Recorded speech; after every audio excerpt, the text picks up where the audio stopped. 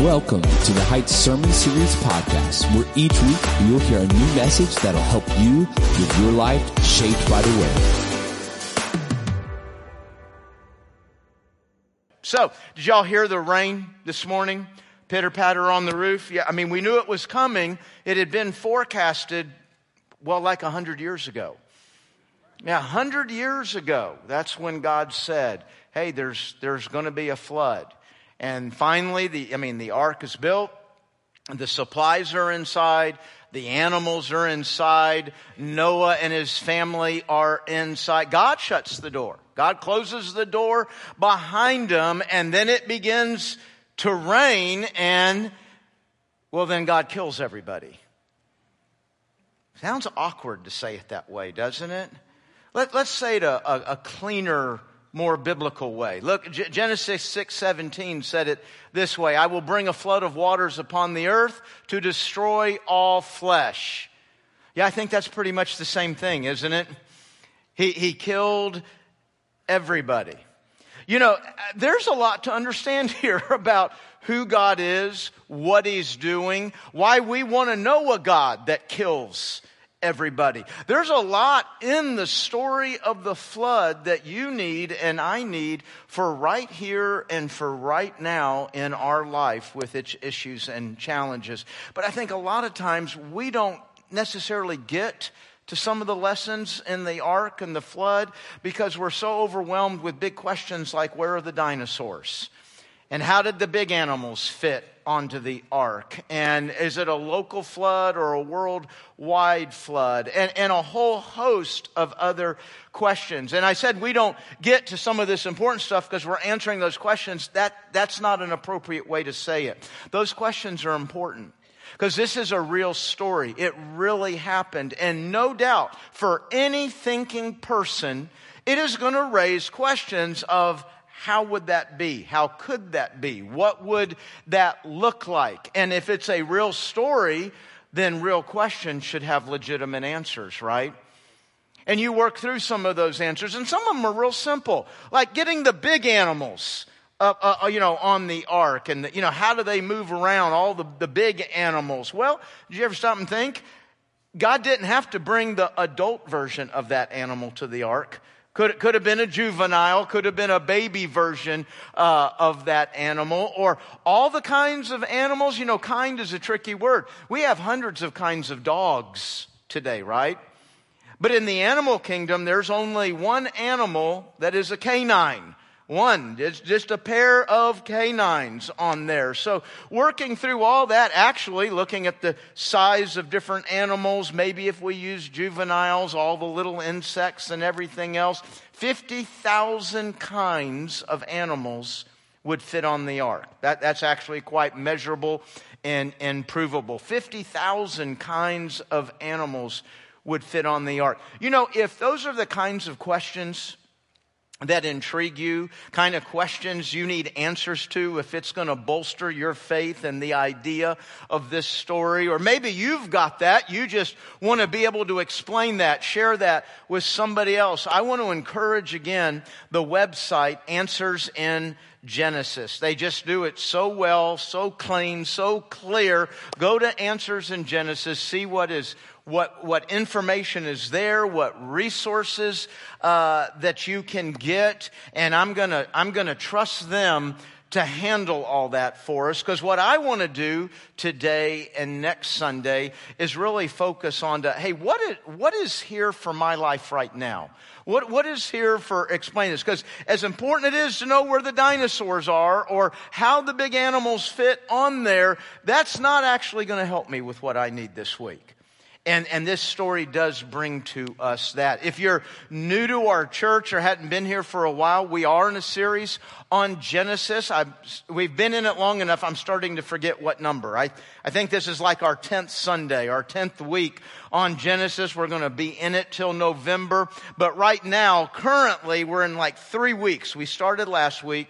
2 more on the ark and the flood. So turn in your Bible to Genesis chapter 6. Last week we looked at verses 1 through 13, a really important passage to understanding all of this. But today we'll pick up in verse 13 again and go from there. So God said to Noah, Genesis 6 verse 13, so God said to Noah, I have decided to destroy all living creatures, for they have filled the earth with violence. Yes, I will wipe them out along with the earth. Build a large boat from cypress wood and waterproof it with tar inside and out. Then construct decks and stalls throughout its interior. Make the boat 450 feet long, 75 feet wide, and 45 feet high.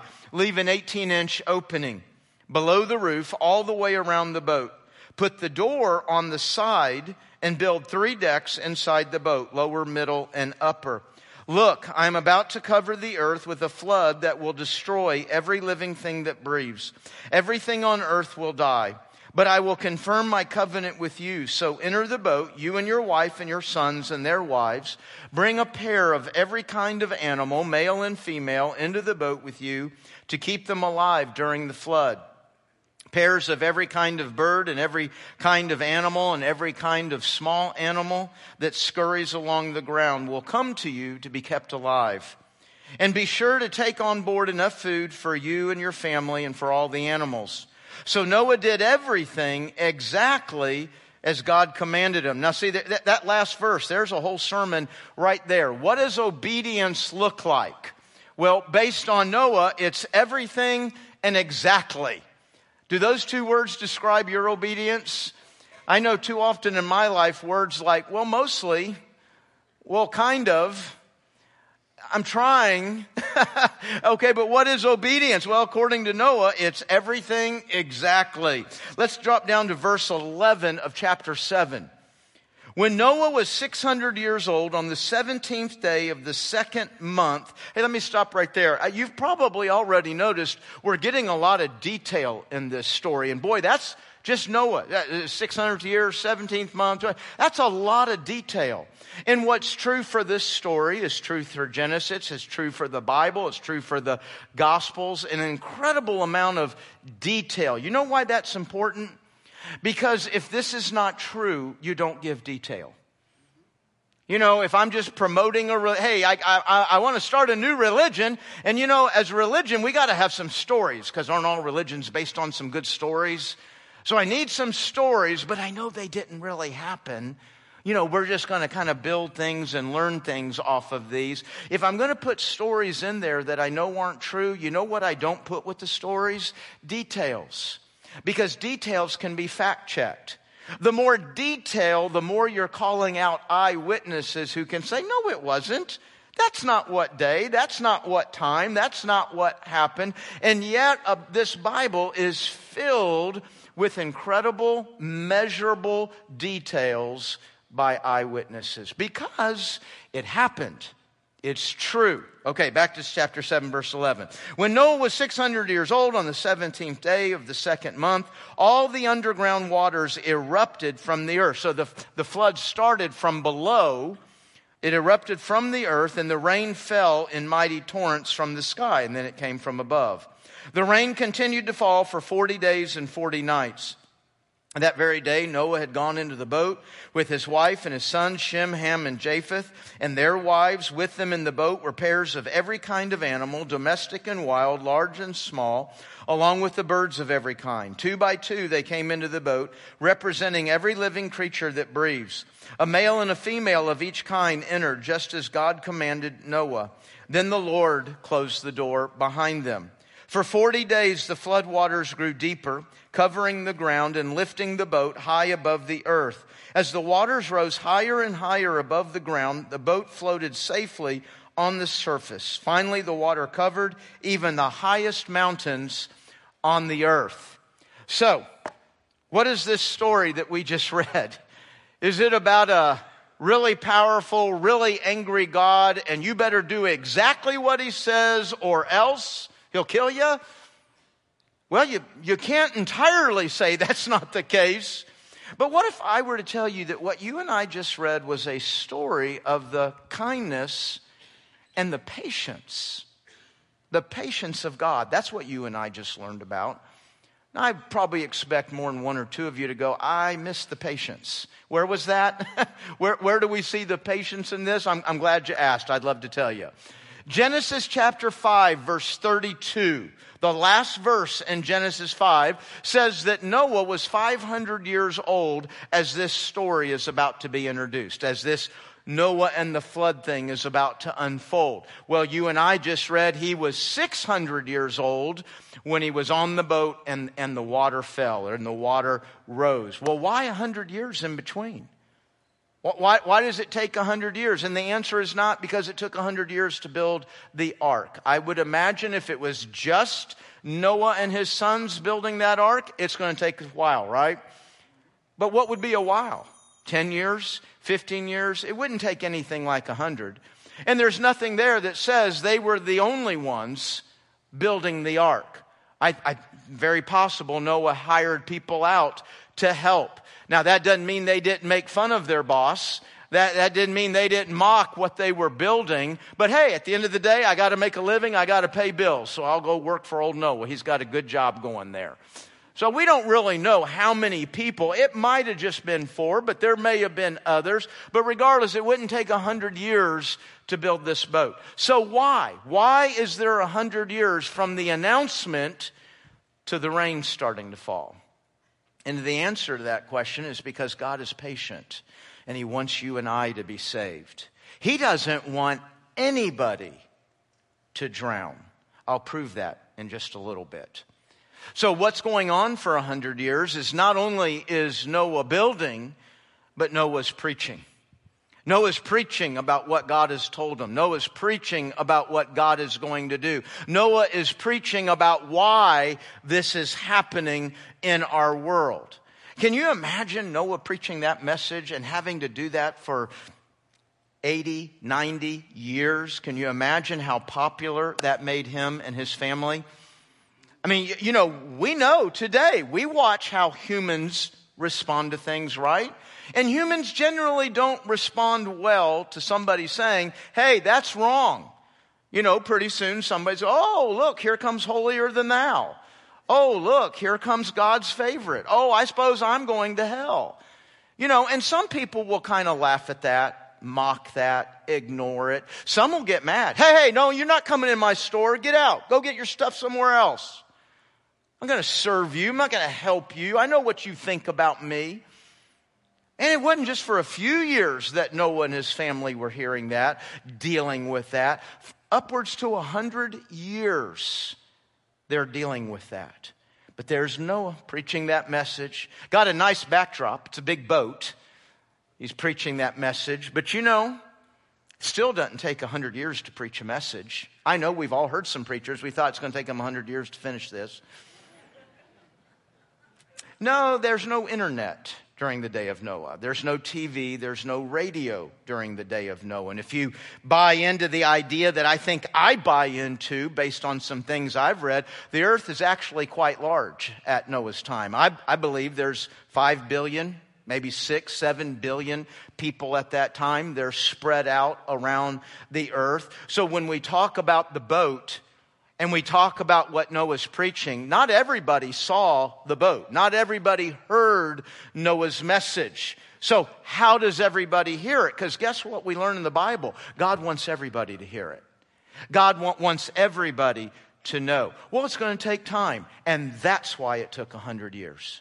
Yeah, there's trade routes, people coming through. They're moving from one area to another. They're moving goods from one area to another. And they're going to stop there and say, hey, you hear about that crazy preacher? Did you see this boat that he's building? And they go home and they say, man, you're not going to believe what's going on over there.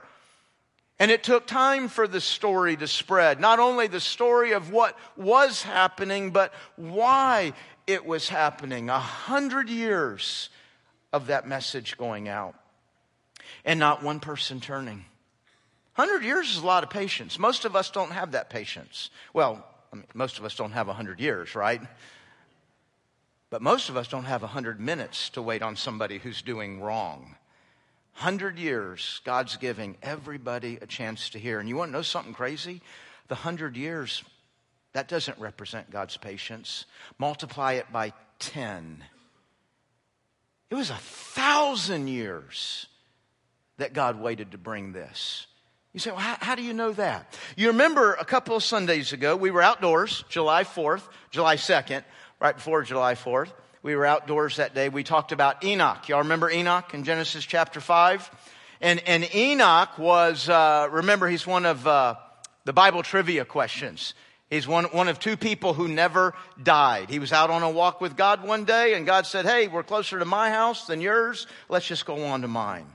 And there Enoch goes. But Enoch's more than a Bible trivia question. Man, what we saw with Enoch is that he walked in close fellowship with God. We also ran over to Jude, second to last book in the Bible. There's Enoch in the opening pages of the Bible, and all of a sudden he pops up again right near the end of the Bible, and there we see Jude talking about the life of Enoch, and we get some more information. We find out he was a preacher, he was a prophet, preaching against the ungodliness of his day. And I think Enoch, remember, he's walking in with God, talking with God.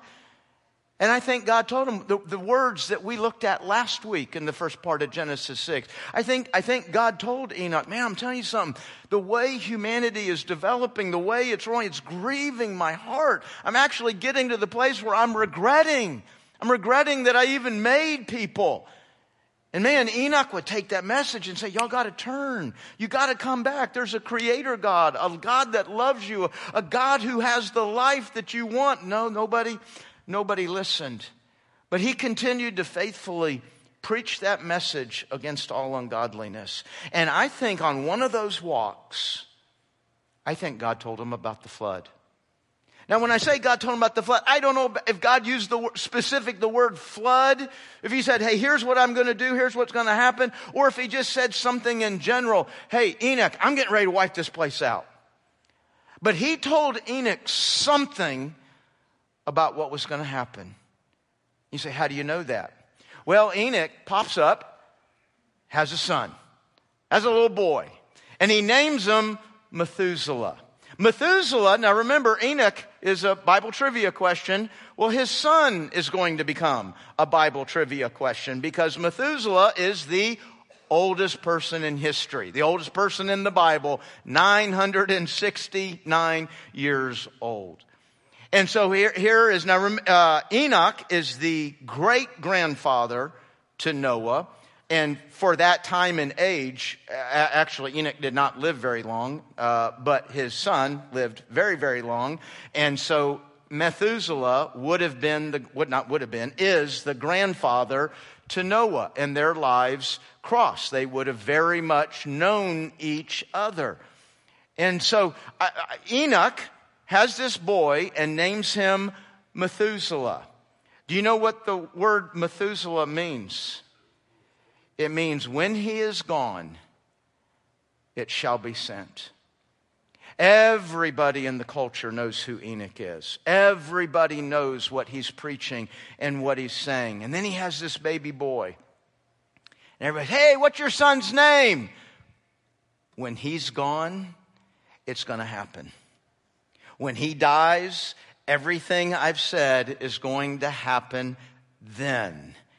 Now, Methuselah knows what his name is, right? He knows what that means. And so Enoch has died and passed off the scene, but now there's Methuselah living that long life, sees his grandson Noah, and along comes Noah one day and says, hey, granddad, or whatever you would have called somebody back then.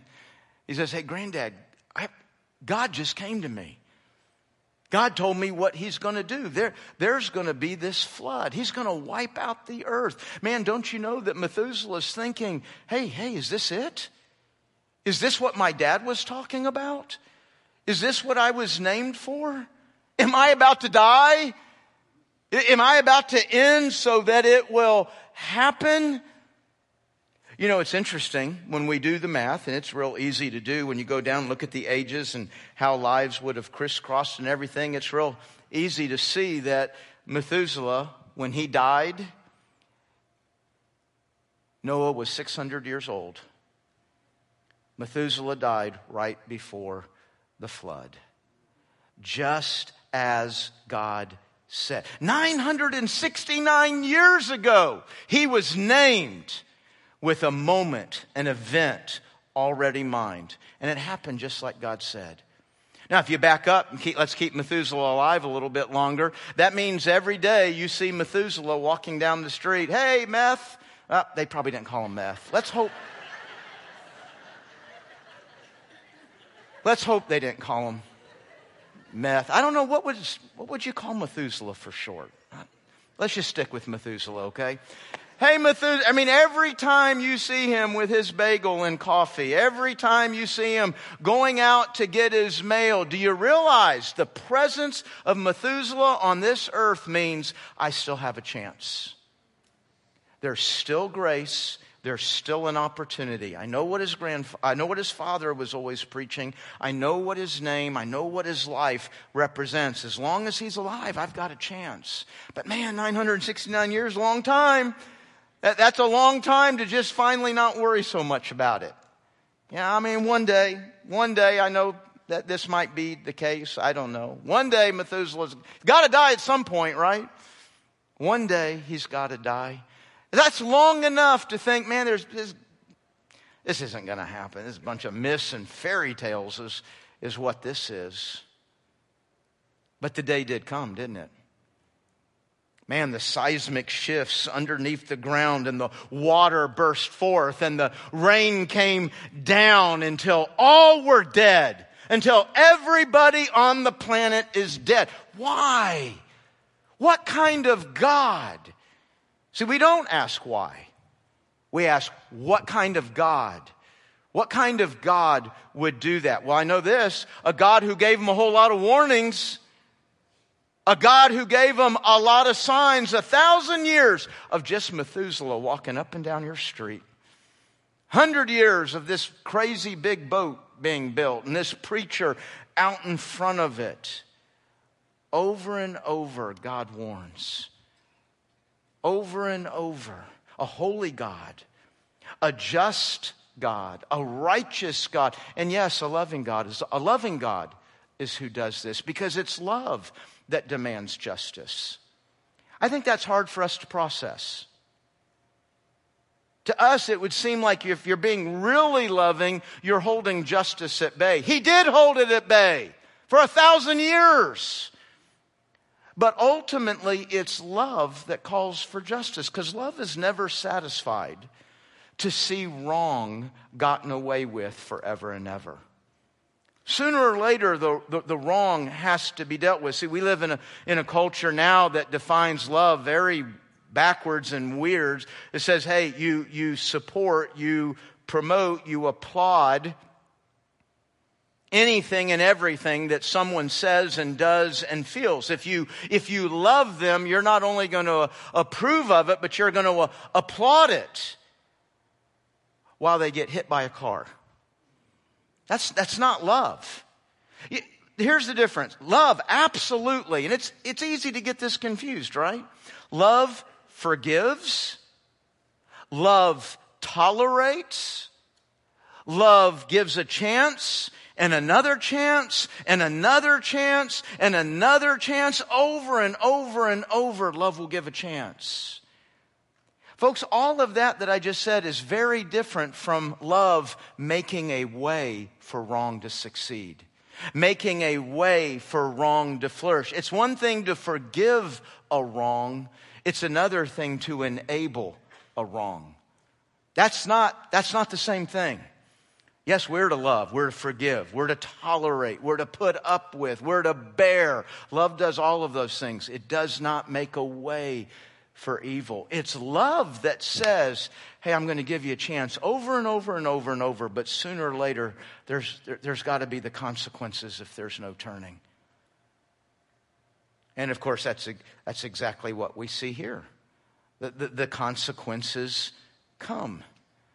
969 years of grace, 100 years very specifically, here's what's coming, here's what's going to happen, here's why.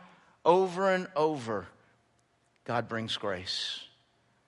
And when the consequences finally come, almost to a person we're going to say, that's not fair. It's not fair. Fair for God to kill everybody. Certainly not fair for God to kill me. What is it that we're saying is not fair? It's not fair that God finally gets offended at my lies and my murders and my immoralities. Imagine more than one of us right now saying, well, I haven't murdered anybody or committed immorality. Run over to Matthew chapter 5 and look at Jesus' definition of murder and adultery. I'm pretty sure it's going to scoop most of us up. You know, we have a definition of Jesus today. Jesus doesn't care about anything, right? Jesus just doesn't say anything is wrong. Because why? Because he's so loving. It's funny, when you actually look at what Jesus said in Matthew 5, he didn't come to throw the law out the window. He came to tighten it a little bit. Where we make it looser and looser, he made it tighter and tighter. Oh, you think actually killing somebody makes you guilty of murder? No, if you hate them, you're guilty of murder. That's called tightening the screws a little bit. But we say, that's not fair. Hey, it's not fair that I don't get to walk around and act like I'm God. That I can decide what's right and wrong. I can decide how I'm going to live. And anything good happens, I'm going to take credit for it. I'm going to take credit for any good, and I'm going to put all blame for wrong on God. It's not fair that God's bothered by that. You know, and when the judgment comes, I'm going to say, it's not fair that I didn't get another chance. Now, never mind, I just ignored 969 years of chances. But it's not fair that I didn't get another chance. Folks, our level of arrogance is phenomenal. Our level of arrogance that God should be nothing and do nothing in the light of me just being me. Especially when me is killing me. Especially when me is hurting and killing others. And we say, no, love just lets me go. Lets me run. No, God, there's nobody more for your well-being than God. And there's nobody that wants to more protect you from those who run around thinking I can do whatever I want. And it's very important to really dive into this whole what's going on at the flood and what's God doing, what's Noah doing, what are the people of the world doing? Because do you realize that is in the Bible, not just to let us know about a big event that happened on the earth, but because it perfectly defines where you and I live today. We live in the days of Noah. Those aren't my words. That's the Apostle Peter's words. Listen what he says in 2 Peter. 2 Peter chapter 3, verse 6. Then he used the water, God used the water to destroy the ancient world with a mighty flood. And by the same word, by the same power, by the same authority, the present heavens and earth have been stored up for fire. Water the first time, it's going to be fire the next time. They are being kept for the day of judgment when ungodly people will be destroyed. That's not fair. But you must not forget this one thing, dear friends. A day is like 1,000 years to the Lord, and 1,000 years is like a day. The Lord isn't slow about keeping his promise. He's not slow when he tells Enoch, hey, name your little boy Methuselah. I'm going to use that. He's not being slow when it takes 969 years. He's not being slow when Jesus ascends into heaven and says, I'll be back. And I'm not going to come as a baby next time. I'm going to come as a conquering king. And I will bring with me the tribulation and Armageddon and the day of judgment. But it's been 2,000 years, right? I mean, long enough to think, I don't think this is really happening. I don't think that's true. No. I mean, that's exactly what Peter says. No. A day is like 1,000 years, the Lord, and 1,000 years is like a day. The Lord isn't being slow about his promise, as some people think. No, he's being patient. He was patient at the ark. And he is patient today. He is being patient for your sake. Listen to this. He doesn't want anyone to be destroyed. He didn't want anyone to drown. He doesn't want anyone to burn. He will wait, and he will wait, and he will wait. But the day has to come. Because God's both loving and just. He's holy and righteous. The day will come. He wants He does not want anyone to be destroyed, but he wants everyone to repent, to turn back to him, to find life and to find life eternal. Verse 10, but the day of the Lord will come as unexpectedly as a thief. The heavens will pass away with a terrible noise. You know, folks, it's been 2,000 years. I wonder, even among believers, how many of us sitting here right now, just like the people in the day of Noah. Yeah, big flood's coming. When was that he said that? 80 years ago? I don't think weather forecasts last 80 years. It will come as unexpectedly as a thief, and the heavens will pass away with a terrible noise, and the very elements themselves will disappear in fire, and the earth and everything on it will be found to deserve judgment. Since everything around us is going to be destroyed like this, what holy, godly lives should you live? What kind of life should you live in light of the fact that you know God warned of a flood, gave 1,000 years for people to return, gave 100 years of very specific details of what's going to happen, calling for people to return, and then it happened. God fulfilled exactly what he said he was going to do. What kind of people should we live knowing that our Savior ascended into heaven, saying, I'm going to come back, and gave very specific details of what it's going to look like when he comes back and what is going to happen when he comes back? What kind of people should we be who believe that he fulfills his promises? We have evidence and proof that he fulfills his promises. What kind of people, Peter says, should we be? Holy and godly. No, not holy and godly because God's coming back and he's really angry and I got to live good enough to be accepted. No, I've already been accepted by the blood of Jesus Christ. Amen. I've already got his love. I've already got his forgiveness. But I want to live a holy and godly life.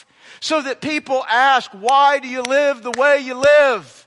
Why do you believe what you believe? 1 Peter 3:15. Let them watch you follow Christ and so live like him that they ask you, why do you have the hope that you have? And we tell them, because the day of judgment is coming. How important for unbelievers that believers live holy and godly lives because we believe God's word. The day will come. And I imagine in that day, I believe the church is raptured when that starts. There's other views that will go through it. I don't know if I'll be here to hear it or not, but they will cry unfair. They will cry unfair.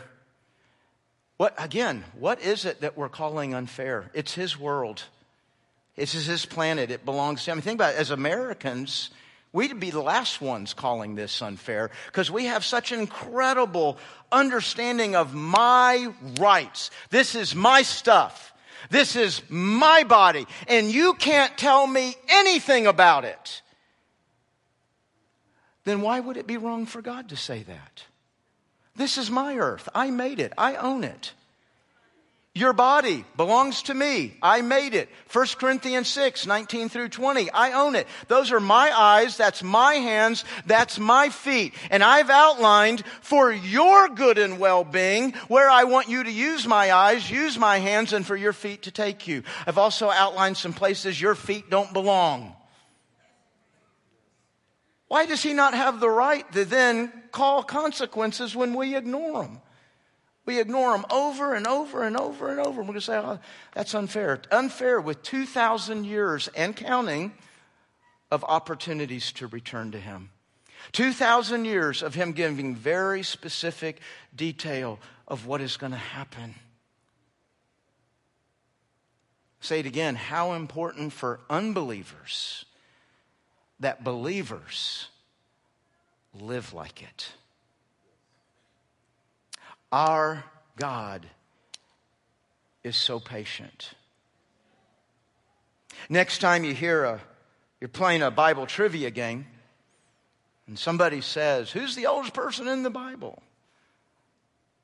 Methuselah, I know, Methuselah. And now you should understand how significant that name is. And there's nothing trivial about it. Don't let it get lost on you. When God said, I'm going to bring a flood, but I'm not going to do it until this guy's dead, that guy would live longer than any human being ever. Because it's not God's joy to kill. It is His joy and desire to save. So what are you doing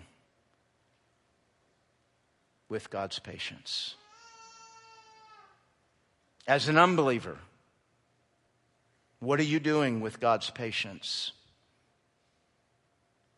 As a believer, what are you doing with God's patience? Because the day will come.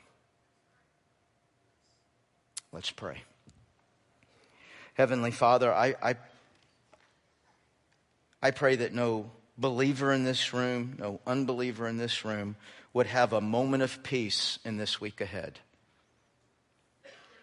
until we think long and hard about your kindness and patience and what I'm doing with it, how I'm using it, how your patience is directing my life and my message, how your patience is directing my prayers, how your patience is shaping how I look to you. We live in a moment of God's patience. What an incredible gift that has been given to every single person here, every person watching online. I've been given the patience of God. What am I doing with it?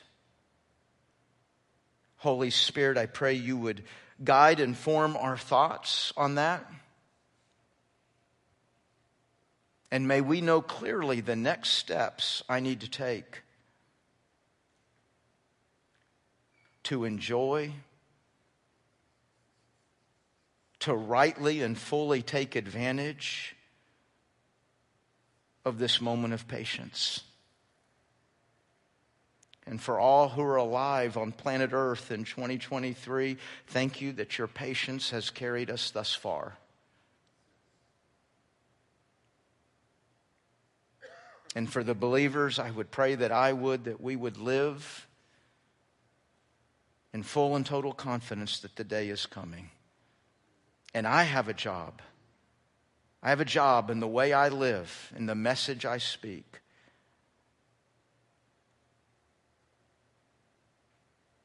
Oh God, that every one of us here at the Heights Baptist could be just like Noah in everything, exactly as you commanded. And we'll hold on to your grace as we seek to live just such a life. In Jesus' name we pray. Amen.